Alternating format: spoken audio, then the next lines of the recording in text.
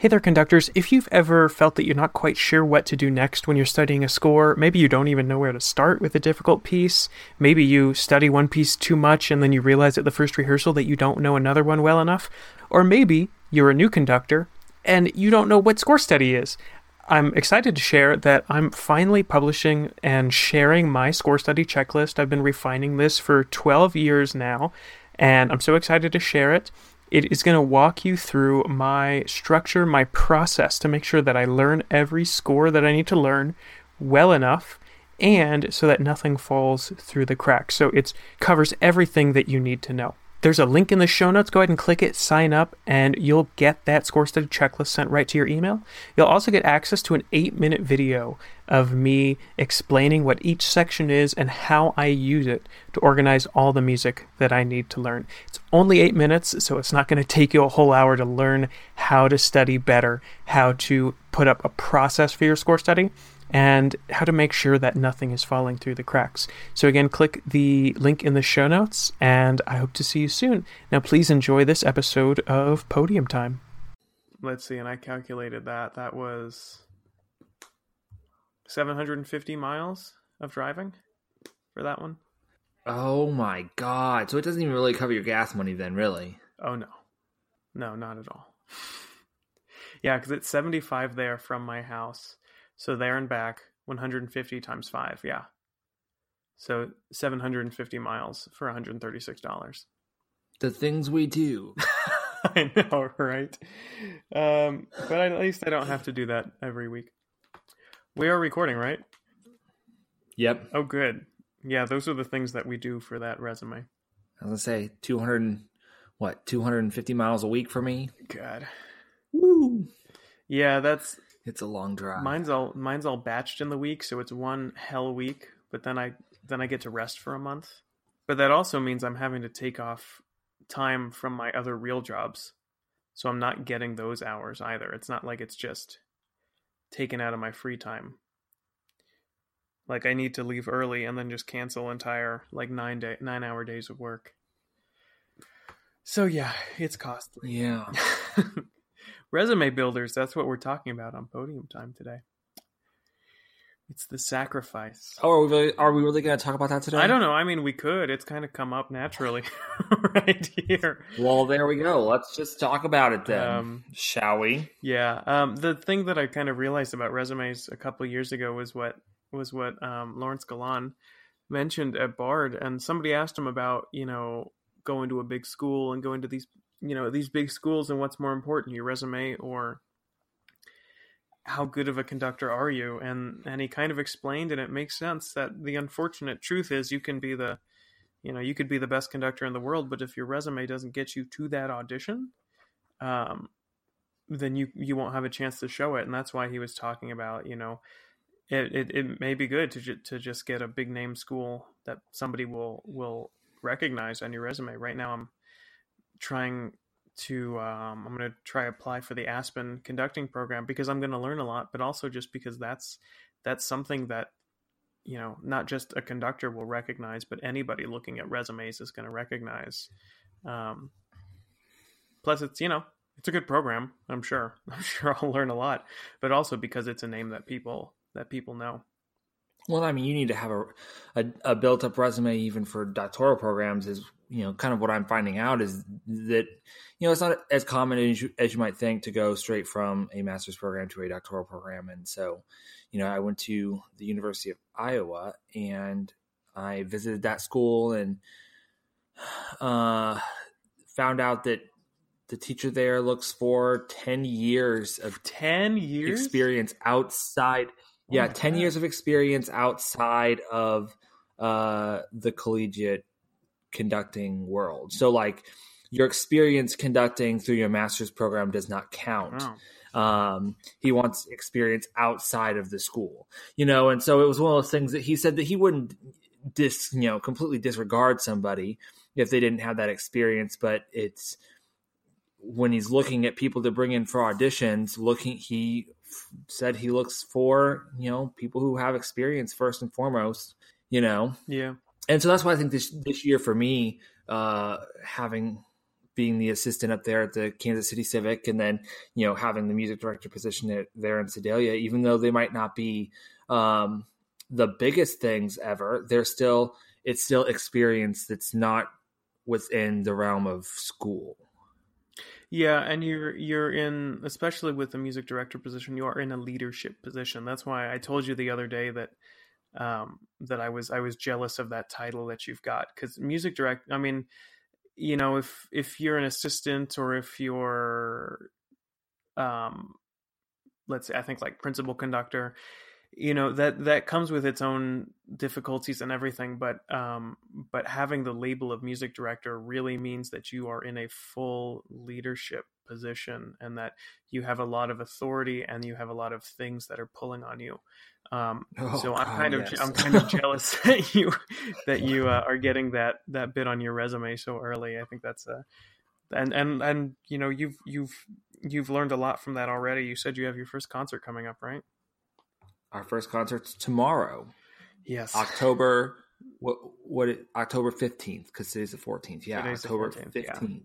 So this is already out of date by the time the episode's out, but yeah, I'll have had my first performance as music director of the Sedalia Symphony Orchestra. Woo! And Civic just had their first concert yesterday. Oh yeah. So yeah.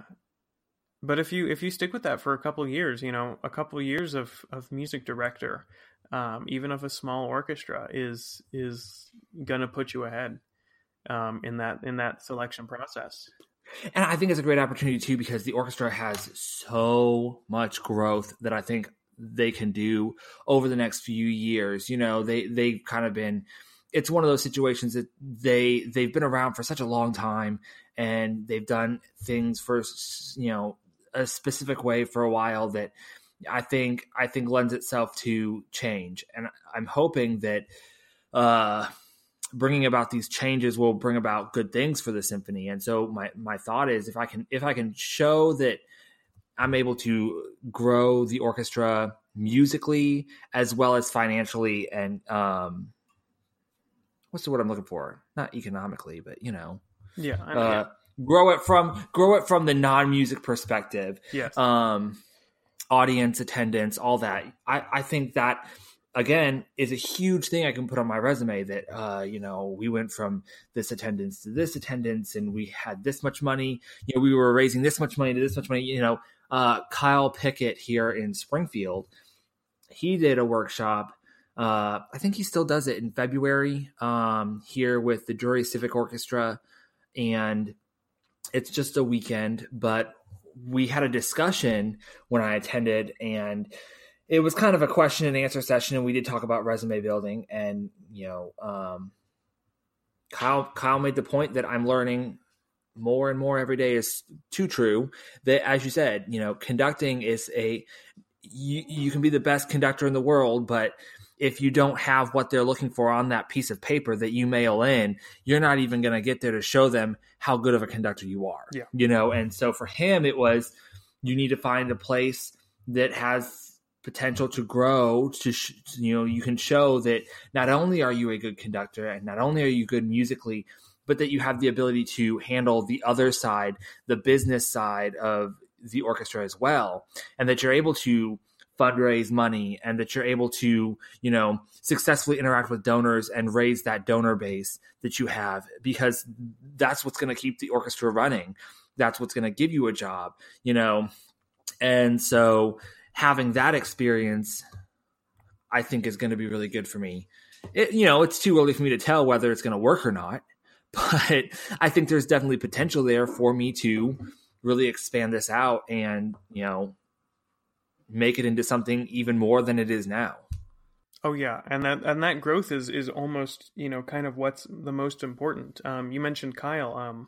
You didn't mention what I was thinking of, though. I remember specifically that part of his bio, when he moved to Springfield, was about, I think the orchestra in Alaska, was it Juneau that he conducted?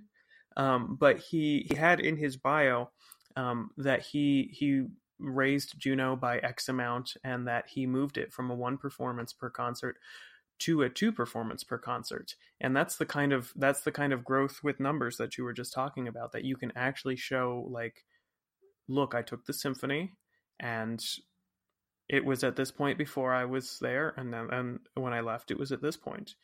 And so if you're able to do that, and if you're able to put in that in your resume how you have improved, not just your duties, but really what you've done, the difference that you have made in that organization. I think you're exactly right about getting those numbers, whether they be attendance or fundraising or whatever. But making the best music you can and seeing how you can really grow that organization. Because there's always potential to grow. Classical music is not knocking pop music out of the market anytime soon. So there's always we can always move a little bit closer to there.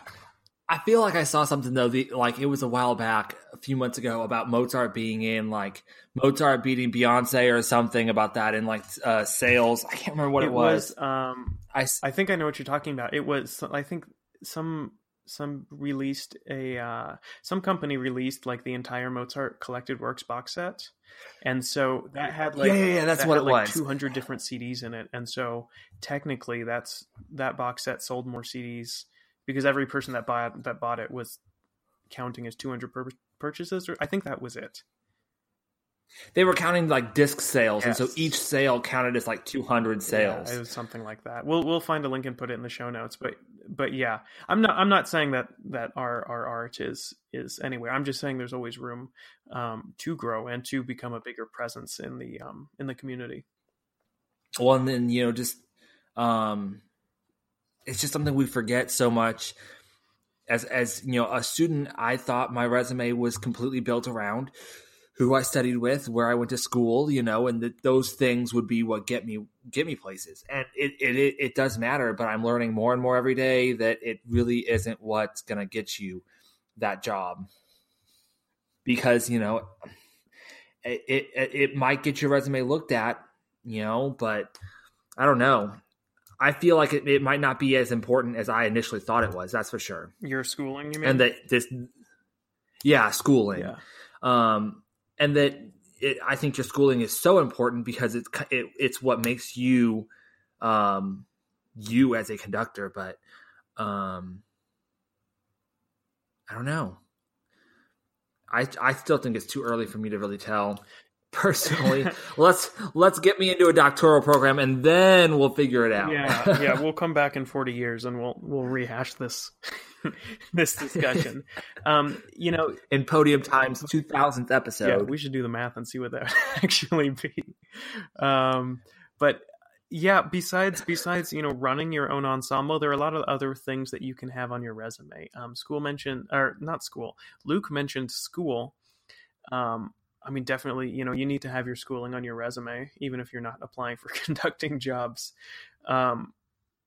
Where that may go is if you're applying for academic positions, that schooling I've been told goes at the top, and if you're applying for professional things, that will go at the bottom, unless it's like unless you went to Juilliard or something. That's different.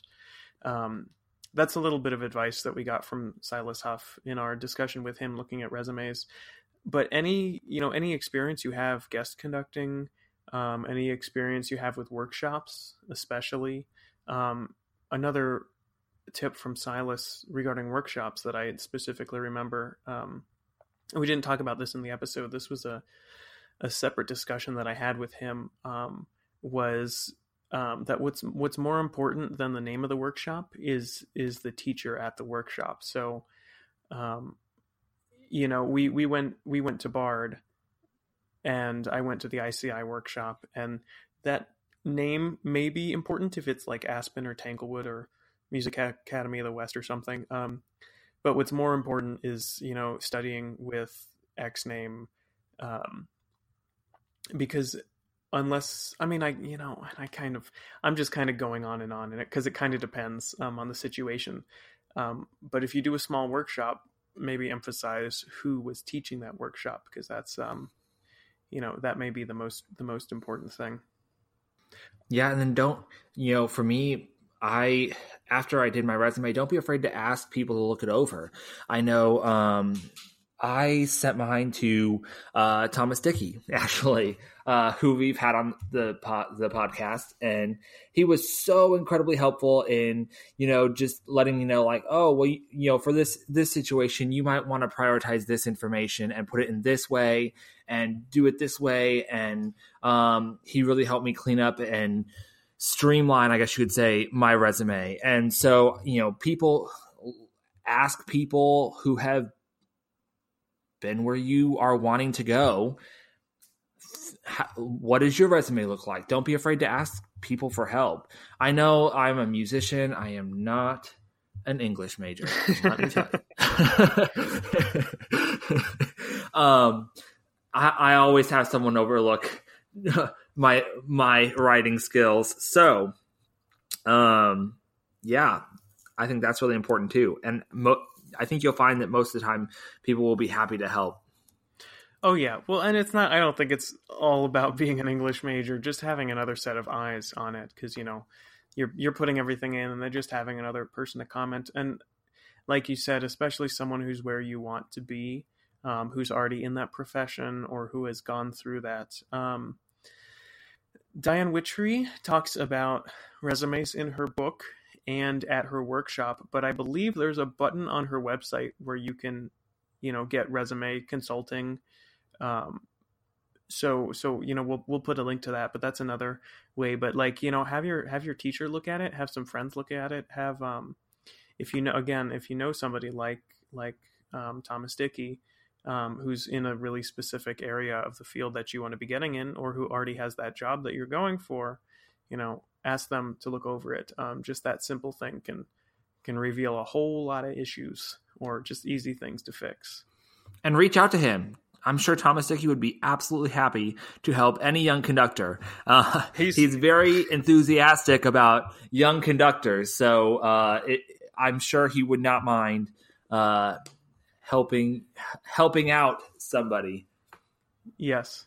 All 300 of our... I guess I shouldn't speak for him, but... Everybody send Thomas your resumes. He'll appreciate that. Yeah, he would we're not going to guarantee that he'll get to all of them, but I'm sure he would appreciate it. He is taking applications for students this fall. That's right. Yeah, we shared that on our Facebook. So yeah, and that would be a good thing. Any other projects you're doing? If you've started your own ensemble, as some of our listeners have, I have Podium Time, not front and center, but definitely not hidden on my resume, because running this podcast is a big part of who I know and how I know them in the industry right now. And I have a list of guests on there. I say, we've talked to Joanne Falletta, we've talked to a bunch of other people, and that's a part of my resume, because that's experience that is pertinent. That's my dog. Well, I'll make sure. I'll keep that in. Let her inside. And skip forward. Okay. And we're back. We're back. All right. So we've talked about making changes. As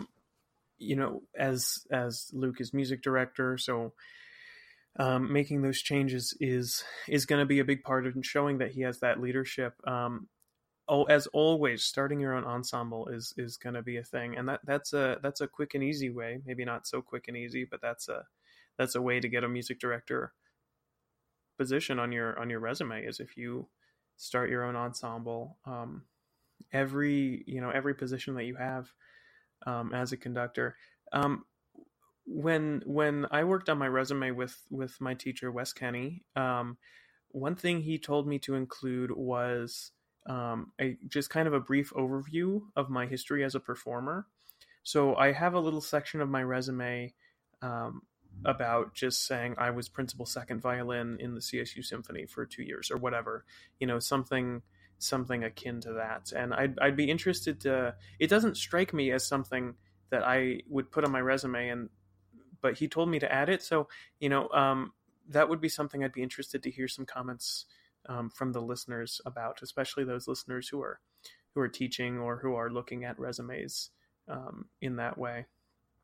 Also, any professional, like if you're a member of the Conductors Guild, if you're a member of, um, Luke and I are both members of Mu Phi Epsilon, the professional music fraternity, Yeah. which is where we met. Yeah, actually, that is how we met because I played piano for you for the Mu Phi recital. Yep. And Tim yelled at me because my Mozart was messy. Oh, that's right. Yeah, my teacher. That's right. I remember that. And then, but it's an orchestral reduction. I can play it however I want.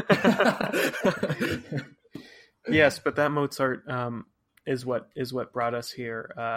Like 6 years later? Anyway, League of American Orchestras is another good one to be a part of. Whatever your professional areas of what am I thinking? Professional organizations, that sort of thing. Let's see. Oh, and also pick some good references. Make sure the people that are giving you references are people that are going to give you a good reference. I would hope that is obvious. Not hard to come by. Yeah. Well, I've heard some stories about people getting bad references. But yeah, hopefully if you're doing your best and doing a good job, your teacher will give you a good reference. So do it. I think all my references are from my school. So I feel like I need to branch out and get some that aren't at coloradostate.edu email addresses. Yeah, maybe. I can't say all that much. All my references are from school too. Yeah. So well, and I think that's because a lot of the jobs that I've gotten are from people that I know through school and in the area that I know in that capacity. Plus, I just spent everyone that just finished a master's degree or is in a degree is right now spending basically 24/7 with a very specific group of people. So those are going to be your references for a while at least. Anything else? I think that pretty much covers it. We mostly this was a little talked longer about than it. I was expecting. Yeah, and it kind of turned into how to structure your resume or resume tips. Make it look nice. Put conductor at the top. That's what Diane Witry has in her book, so I added that. I have Jeremy D. Cuevas, conductor, and then conductor, and then all my information. List of my positions, recent conducting activity. I have a couple of highlights. So I put what piece I conducted with what ensembles when, selected highlights depending on the job, and always tailor to the job you're applying for. Write a cover letter. We talked about that in our interview with Brett Mitchell when they were looking for assistant conductor for Colorado Symphony. They're looking for a full-time assistant conductor for a full-time orchestra, and looking at what he was looking for in that assistant, rehearsal footage and a cover letter. So definitely do that. It's a pain, but just Google it and write it and have someone else read it, just like the resume. Alrighty, so go get your resume building going. This came up because Luke and I were complaining about how much we have to drive for our resume building activities. But they're more than resume building. Their experience. They're going to be an important part of your career. So stick with it. You can do it, even if you're driving 100,000 miles for $5. But, it's all worth it in the end. Yeah, because when you're starting, there is no experience that's not big enough. Yes. If that makes any sense. Like, just do everything. I've done everything. I've unfortunately conducted wind band. Let me tell you, that was not pretty. I conducted my first wind band last Monday. Oh, good for you, Jeremy. Yeah, Silas called me in. He was at an audition in Texas, and so he asked me to cover a rehearsal for the Boulder Concert Band. That's what it is. So I went in and I conducted and I met some people, and it was a lot of fun. It was not music. Actually, some of it was music I know. We did West Side Story, and we did the Berlioz March to the Scaffold, and we did The Incredibles. So I did actually know a lot of the music. Oh. But it was The Incredibles is so good. It was different. Yeah, it's very good music. On that note, I get to conduct that next month with Civic. oh, cool. Yeah. It's fast. It is. Very jazzy. Yes. Oh, yeah. It's Jazz hands. It's what am I trying to say? It's Mission Impossible, but not.